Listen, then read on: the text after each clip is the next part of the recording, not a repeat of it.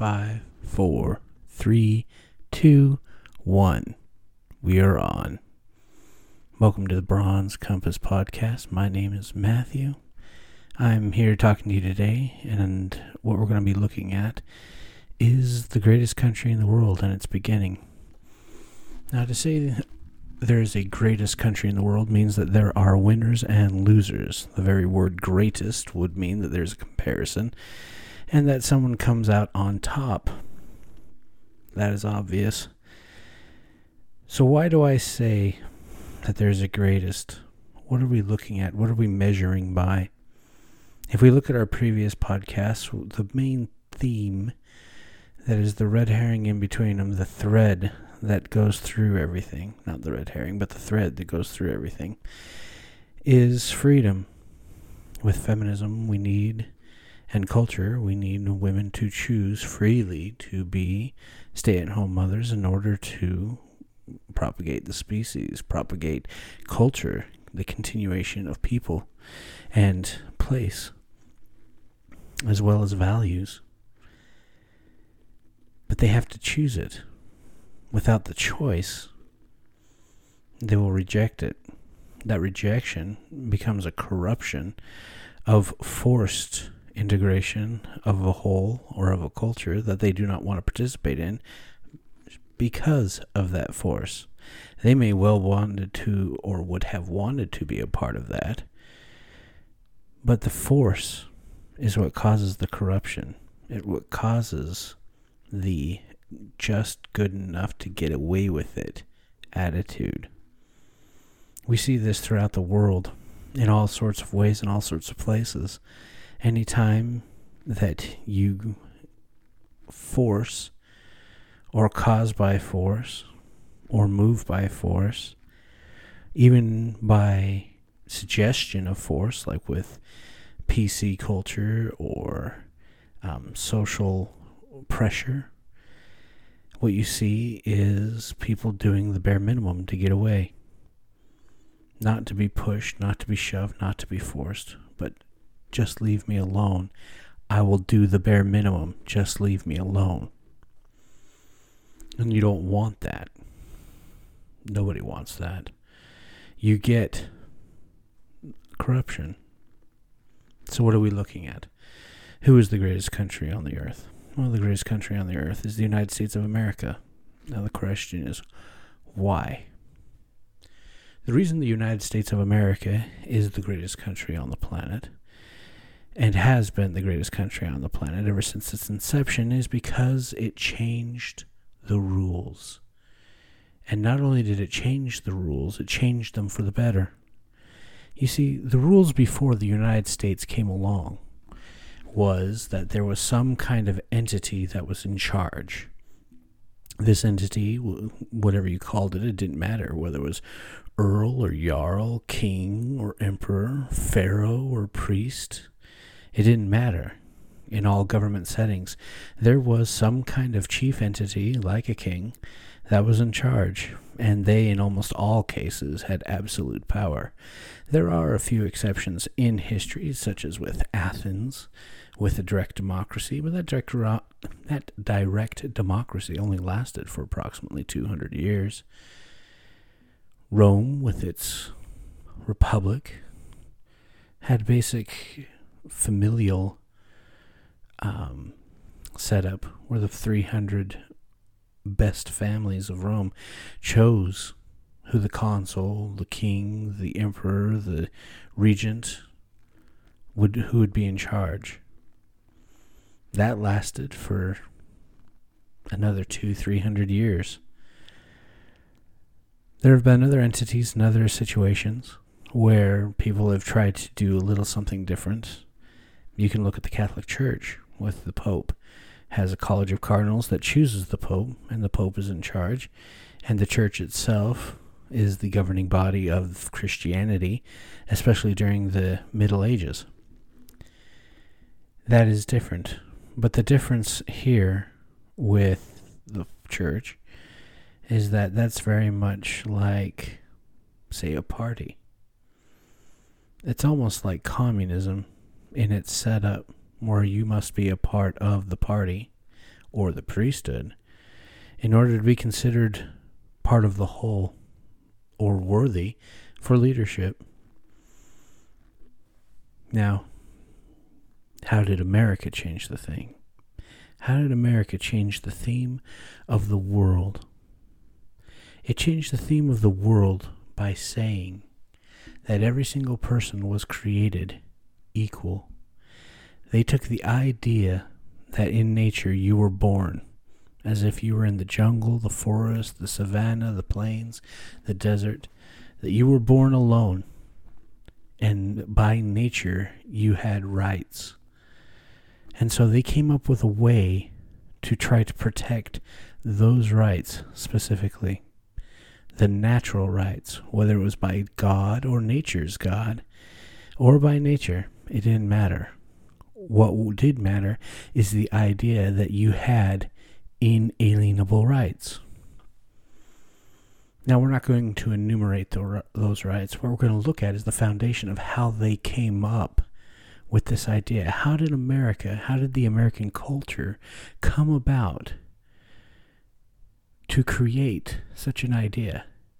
After all, if we look at the history of the United States in war, what we see is an attempt by America and Americans to try to make everybody like them in government or in setup or in politics, which is a natural inclination, a natural desire.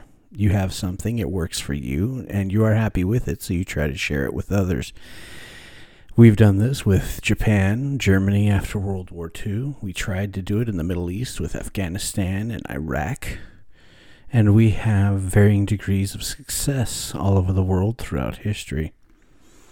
The question is, why does it work, say, in a place like Japan and Germany, and not work in a place like Iraq and Afghanistan? The main culprit here is culture. If we look at Japan and Germany, both were people and cultures that listened to their leaders explicitly. It did not matter what their leaders said, they did it. And they viewed their leaders in very, very high esteem. With Japan, they viewed the emperor almost as a god. When with the Germans, they viewed their leaders as almost infallible, and the ones in charge and the ones to whom your duty must be done. And so with those two cultures, when you came along and said, okay, now you're going to have a different form of government, and this is how it's going to be set up. Your economy will be free market, and your government will be democratic republic. They took that and said, okay, that's doable. You're in charge. We'll make it happen. Iraq and Afghanistan were two different things. Iraq and Afghanistan both had cultures and subcultures that have been around for over 3,000 years, maybe as far back as 6,000 years. They also had cultures that and subcultures that had to be kept under wraps or underfoot by a man of steel. If you look at Saddam Hussein, as bad as Saddam Hussein was, and his sons were horrible, he kept the country together, and he made it possible for Christians, Muslims, Kurds, Sunnis, Shia, Muslims, etc., to coexist together. There was not internal strife that we have today, or have had the last 15 years. He, with his iron boot, kept it together. Afghanistan is very much the same way, although in Afghanistan they did go a different way with their Islamic tint to the iron boot, whereas Saddam Hussein was a dictator and was very atheist in his execution of government and policies and procedures. The Afghani government, under the Taliban, is purely religious and is therefore dogmatic. And this dogma does not allow others to exist in it. with this dogma did keep certain things out, but for the most part, there's nothing doing. When you have a bunch of warlords that are used to having a supreme warlord over them, and then now are told that they are going to be voted on or against, no, they're not going to take that. But that's not what's important here today. What's important here today is how America came about. You see, when we created the country in 1776 and declared ourselves as such, what most of us in America today forget to realize is that America had been a version of itself since its inception. The American continent, the continent itself, i.e. Florida, Georgia, South Carolina, etc., was discovered by Amerigo Vespucci, that it was an actual continent, and supposedly we name America after his name. I don't know how accurate that is in its truth, as I have seen and have found many different versions of the name America stated throughout several sections of the world, sometimes leaving off the first A, so it just looks like America, and sometimes taking out an A or an I, so it looks like Merca or Mercia or something of that nature. And so it could be that America itself, the word, has an ancient origin that we do not know, that then was brought about with Amerigo Vespucci. Usually you don't name something after the first name of somebody. That's an oddity in naming. Christopher Columbus, when we talk about Columbus, you have the District of Columbia and not the District of Christophora or Christopheria or whatever.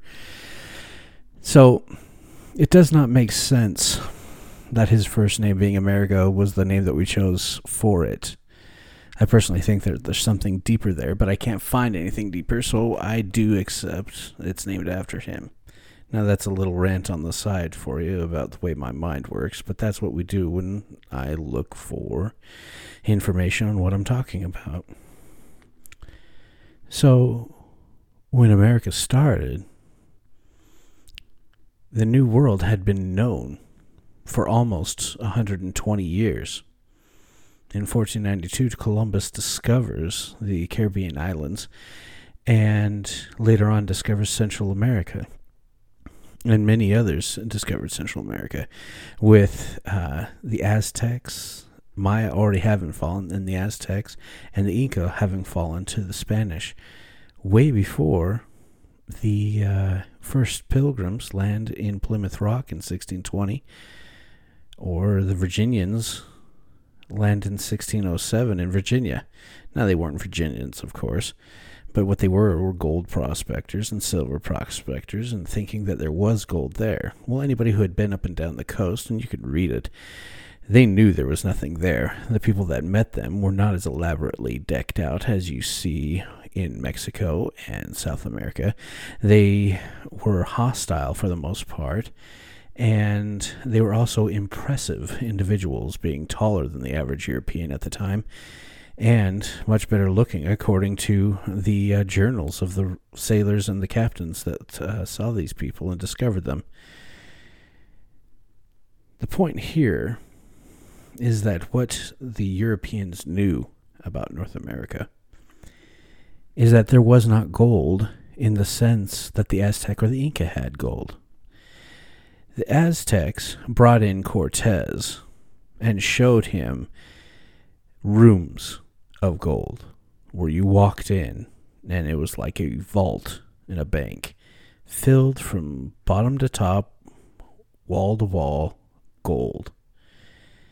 And because the Spanish were white and had beards, the Aztecs thought that it was Quetzalcoatl, the god of wisdom, for them, and thought that he had returned to give them more wisdom and knowledge, and they were proud of their achievements, of their buildings, of their sacrifices, and of their gold. They were showing it off.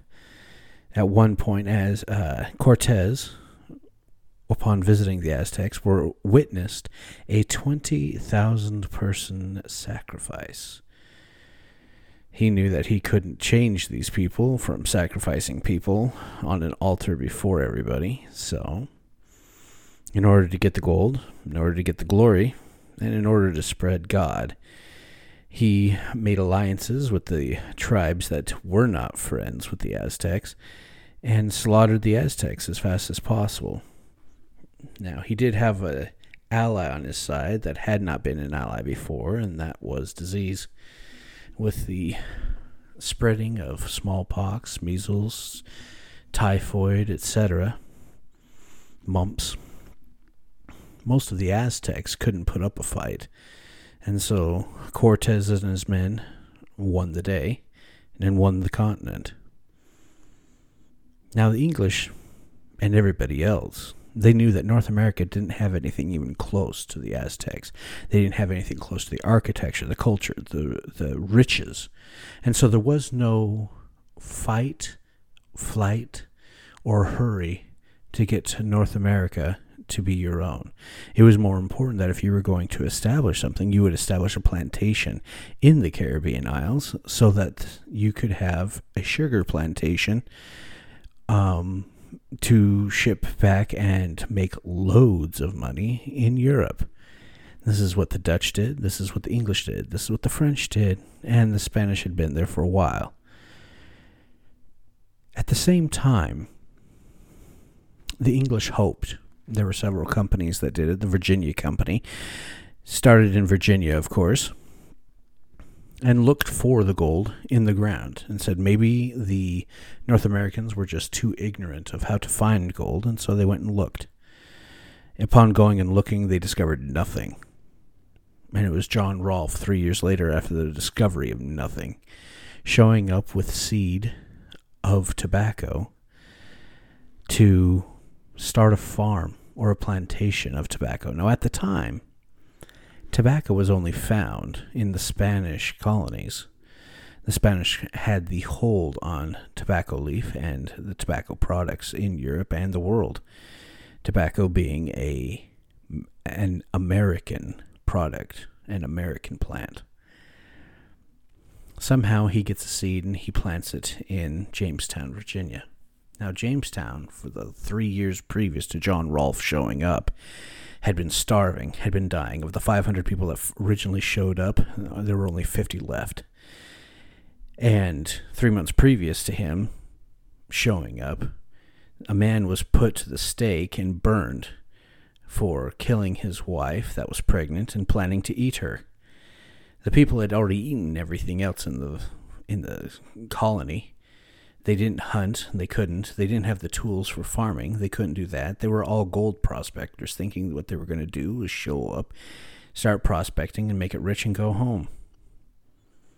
That was a failure. And the Virginia Company tried a different tact with John Rolfe. John Rolfe coming in, planting seeds for tobacco, and starting the first plantation. Now, this is where things in America changed economically. All of a sudden, there's a boom in America where everybody was growing tobacco in their field or in their property. People went from starving to death, wanting to eat their loved ones and eating their boots with the leather on it and their clothes, to becoming almost millionaires in a season because of the tobacco going to Europe. And so when the first possibility of slaves showed up in 1619, they took it and they used the slaves as what you use slaves for, free labor. But this is where it changed. Not changed. This is where it's different from the Spanish colonies. The Spanish and the Portuguese, they had a history of slavery. The English did not. They had a history of indentured servitude. Now, indentured servitude was worse than slavery, and it was worse than slavery because it was not a true investment. And talking about slavery like this is very uncouth. But when you buy a person, they are an investment. They are going to be with you forever or until you sell them. So you buy a slave, you think they're going to be with you for however long they have to live. If they're 20 years old, they have 10, 20, 30, 40 years left of labor with you. You usually take care of that investment. Indentured servants did not have that. Indentured servants, by law, would be let go and free after the 5 to 7 years that the law demanded that either they fulfill or be let go by. And upon being let go, were usually given something like, 50 acres and a mule type thing. So the Virginia Company would actually bring indentured servants from England, have them work on the plantations, and then if they survived that indentured servitude, they would be given 50 acres and a mule. And a lot of times that was a price. What would happen is that you would get a man who had a family. That man would then jump on ship and pay with his life the Virginia Company to land in America, and then with his labor for the next 5 to 7 years, or however many children and wives he had. Well, he only had one wife, but however many children or dependents he had, he worked that long to get them to America. And so for the next 3 to 7 years, mostly 5 to 7, they stayed home in England waiting to be brought to America. And they would be brought to America once he paid his time. Well, financially speaking, if you're a plantation owner, you pay for somebody to show up and work your field for 5 to 7 years. That's good for you. Well, plantation owners did anything and everything under the book and outside of the book, under the sun and into the book and outside of the book, or the law, to keep their indentured servants. They would find ways to blackmail or set up their indentured servants so that the servants would have to be there for the next 1 to 2 more years. There's just records of some indentured servants' tenure being extended out as far as 10 years in 1 and 2 year increments because something bad or whatever showed up on their record. Like they stole from their master, or they went off plantation, or something of that nature. And the punishment was you had to stay an indentured servant. Some men even brought their wives and children over to be indentured servants for people. And there are many cases where the indentured servants would be killed by the whippings and the lashings of their masters. Some have been asked, or some have looked into, why would that happen? And a question was even posited to a owner, and the owner said, why he doesn't whip his slaves as hard as he whips his indentured servants is that he's going to have his slaves forever, whereas his indentured servants he's only going to have for the next 5 years. And so the beginning of America, even though it did have indentured servitude and it did have slavery, the beginning of America as part of culture with the slavery, it's important to realize that the law was not about slavery. The first slaves that showed up in 1619 that were actual slaves, they were taken from Portuguese. The Portuguese were sending them to the Caribbean or to Brazil, and they were captured by British merchants, sold to the Jamestown colony for food. Well, Jamestown didn't have slave law. England didn't have slave law.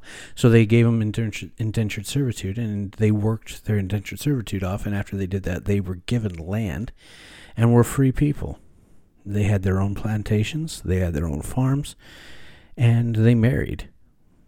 Well, it was more profitable for those that were there to have slaves, and so little by little, the law, especially in the South, for the colonies and for England, changed. And they changed to the betterment of the plantation owners and not to those who were being brought here. But to work out and look at what this issue of slavery was and how it affected the country, we have to realize that almost every people that were brought here or that came here in the beginning, especially with one of the main companies, was an indentured servant. There were records where people were kidnapping people on the streets in England and then marking them as indentured servants and sending them to America to work on plantations, where they were taking the Irish kids, Welsh kids, Scottish kids, orphans, prisoners, criminals, etc., putting them on a ship, marking them as indentured servants, and shipping them to America. One man, whose name I forget off the top of my head, he had anywhere between 800 and 1,000 people that were kids that he grabbed off the street and he sent to America as indentured servants. That's just from England.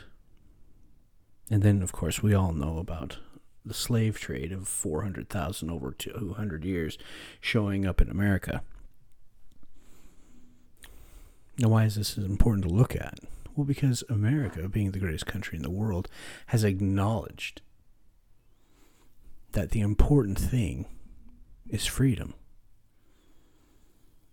If we loop back around, they changed everything politically, that it was to be the land of the free, home of the brave. Why are they brave? Because they do everything on their own. They don't wait for a king or a queen to give them their meal, to give them their castle, to give them their clothes, to give them their permission. They do it themselves, and that is brave. It's not that we have the bravest soldiers. Everybody has brave soldiers. It's that we have the bravest people who go out and live on their own. And those people, whether they were slave, who had to deal with the shipping and handling and living on plantations and dealing with the toil and strife and the bravery of staying alive and the hope that it someday would get better, or of being people that were taken and beaten and persecuted just for being poor and sent to ships. The bravery of going through that and leaving your wife at home in another place on another continent to make a better place for yourself. The bravery of that. The beginning of America, the American colonies, was one of turmoil and strife. It was one of pain and anguish, not only for the free, but for the indentured and for the slave. It is through this pain, this toil, this strife, that America's character comes into play. We become hard workers. It's only by the sweat of our brow that we gain a living. You see, the European system at that time, and mostly the world system at that time, was very feudal. The feudal economic system and the feudal political system was set up for protection. It was basically one giant racket. The king would provide protection in the form of armies of dukes and barons, who would then provide land for knights, who would then provide protection for the peasants. The peasants would then pay taxes to the knights, who would then give their service to the dukes, who then would give their army to the king. And in this eternal round of a protection racket, feudalism and Europe had thrived. Now, the outliers of that were bankers and merchants, and most of them were looked down upon. Bankers, because Christianity had a law, the Catholic Church had a law that you could not have what was called usury. Now, usury is you could not take money, you could not lend money to somebody and then take a compound interest reward for giving that money away. So, kings and queens and princes and barons, etc., they found a way around that. And the way around that was to use Jews. Jews were the bankers. And so Jews were looked down upon. It's one of the reasons why during World War II, Hitler was so successful in convincing all of Europe, most of America, or a good portion of America, that Jews were bad. It's why the Bolsheviks in Russia were able to convince that the Jews were bad, that they were bankers, and that the international banking conspiracy was by the Jews. It's all because of that history that the Catholic Church says you couldn't have a bank that lended money with compound interest. They could lend money, but they couldn't have the compound interest. And it's the compound interest that makes the money for the bank and makes a bank viable and strong. At the same time, merchants, because they're close to money and close to providing things that make a lot of money, they were looked down upon. The cult of poorness, unless you were in the class that was supposed to be rich, was large and in charge. It was PC. It was not PC at the time to be a merchant and to be rich from giving people things that they want and making money off of it. It's only in America when they realized that if you worked hard, you could provide things for people, and providing those things for people meant you made money. And if you did it well and you did it a lot, like they noticed with plantations, you could make a load of money. So, America learned the value of the individual and hard work. The individual being they themselves, providing for themselves, and not at the liege of some knight or duke or baron, but they themselves could make their own choices in how to do things. Now, why did this happen in America? Why didn't America become like another dukedom or fiefdom of England?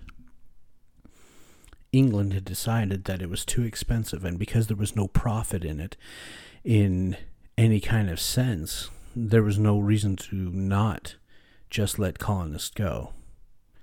Another thing is that England during the 1600s was in the middle of huge turmoil and strife.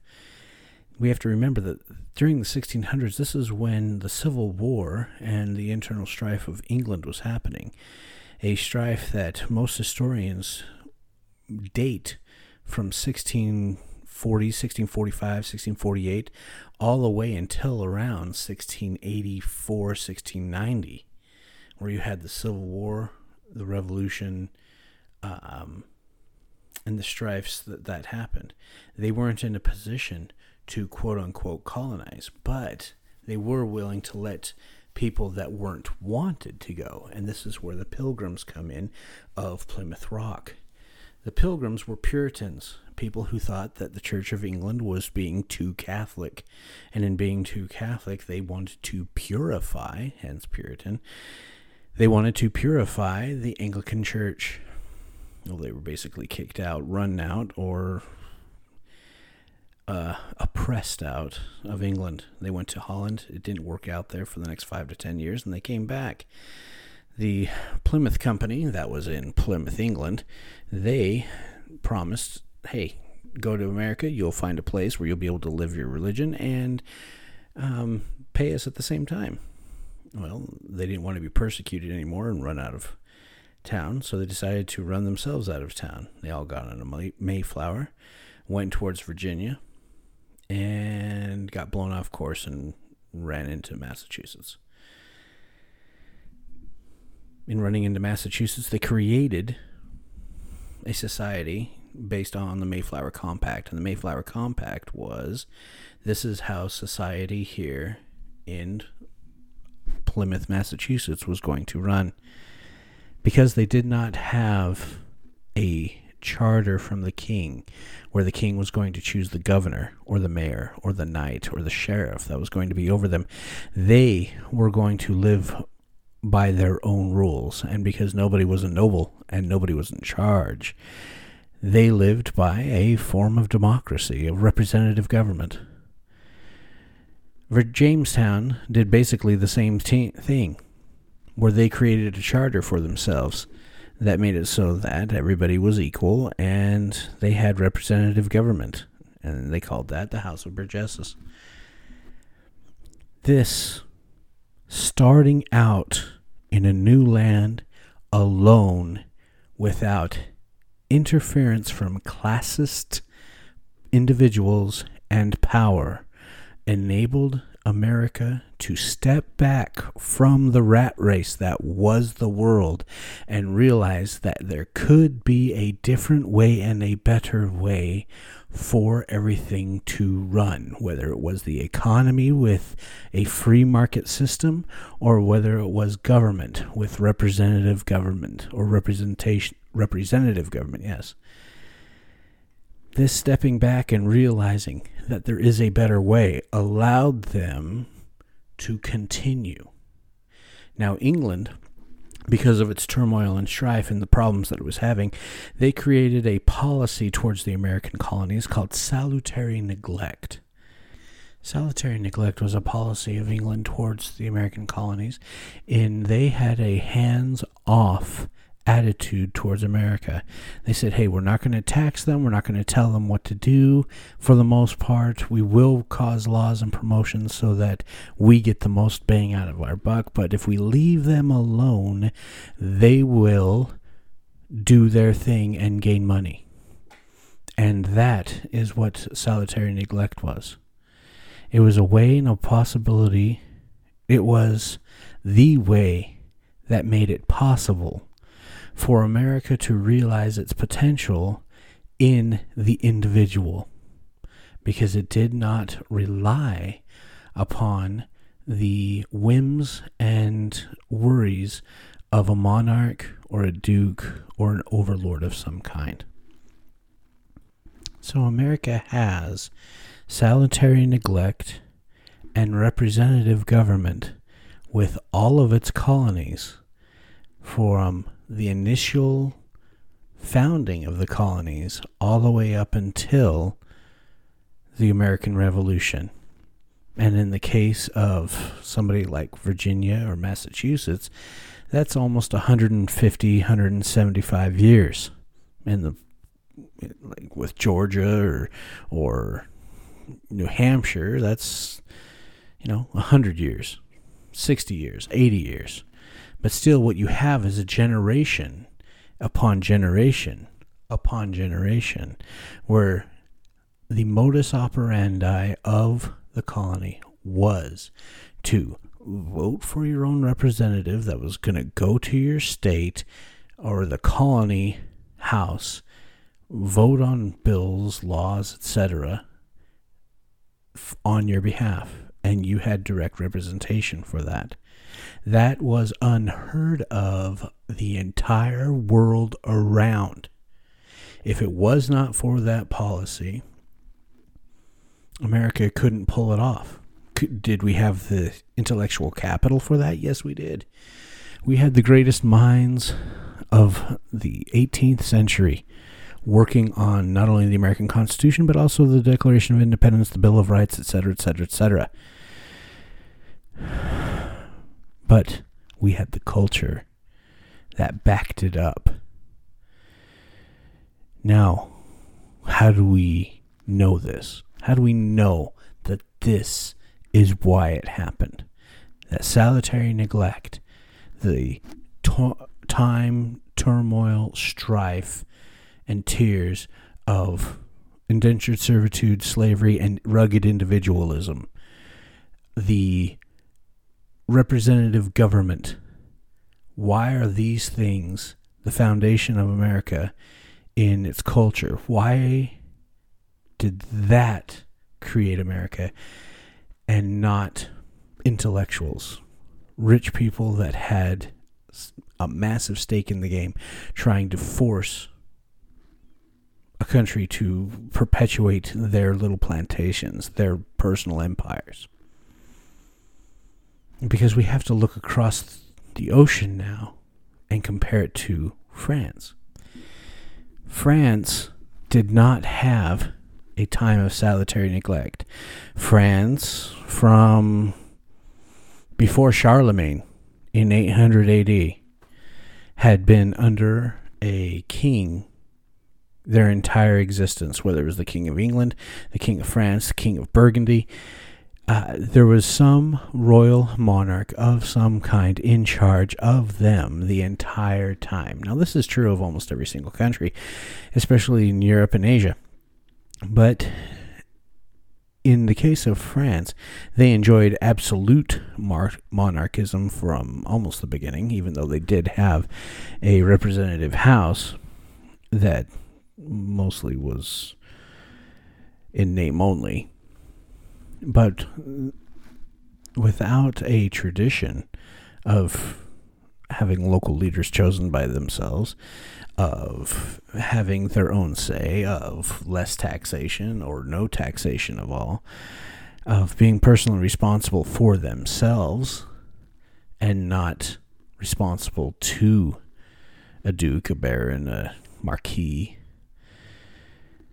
Without that American experience, when France had their revolution and their intellectuals got together and put their country together and rebelled against their king, what did you have? Well, you had a very, very bloody revolution where anybody and everybody that went against the intellectual government, the Republican government, was put to death. This is where Marie Antoinette and Louis XVI are beheaded. This is where all of the guillotine fun went on. Now, I'm facetious on the fun, but you know what I'm talking about. This is where if you did not declare your personal loyalty to the Republic, that everything that you owned, whether you were a merchant or monarch or nobility, it would all be taken away, given to the assembly, and then you'd be beheaded. Marquis de Lafayette only escaped because he had served in the American Revolution with and on the George Washington General Staff. If it wasn't for that, he, as Marquis, which is a rank right around Duke, would have had his estates taken away, his rank taken away, and would have been beheaded. And the problem with this was, and became, is that it became tyrannical, where anybody and everybody was a boogeyman that the assembly had to stamp out, push out, stomp out. Robespierre, one of the main proponents and leaders of the assembly during the French Revolution, he himself was put to death with the guillotine as not being Republican enough. It was in this revenge. It was in this swinging of the pendulum, this overcorrection of life that caused the terror that was the French Revolution. It also caused the failure of the French Revolution, as there is no other revolution that has happened like the French Revolution and actually worked. And the French Revolution did not work. What you have was several people, the main one being Napoleon Bonaparte, who realized that what the country needed was a strong leader. And he, being a colonel and a general, having gone up in the war that was happening at the time, because France was weak and her enemies were against her, he took charge and became Emperor of France. Now, say what you will about George Washington. He did not become king or emperor of America. He did exactly what he was supposed to do and exactly what he said he was going to do.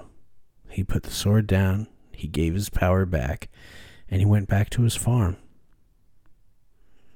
He was one of the richest men in all of North America when it came to land, property, slaves, etc. And instead of ensuring he would continue on forever in legacy, in name, in power, he gave it back. I don't know of one other time in the history of the world where the person that had the entire nation at their fingertips, that was offered the kingdom, of the United States of America by Congress, the governing body of America. The kingship to be King George I of the United States of America. He turned it down and walked away. That's because of the American tradition. That's because he grew up in representative government. That's because that government listened to the voice of the people. And this is why America is the greatest country on the planet. Our revolution worked. Our revolution had years and generations of tradition that supported it. Years and generations of hopes, dreams, thoughts, feelings of individualism, making it happen for themselves, that made it so that a man like George Washington could, who having made it for himself, made it possible for everybody else to make it for themselves. We'll talk about this more in the next podcast. My name is Matthew. Thank you for joining me on the Bronze Compass podcast. We're out in 1, 2, 3, 4, 5.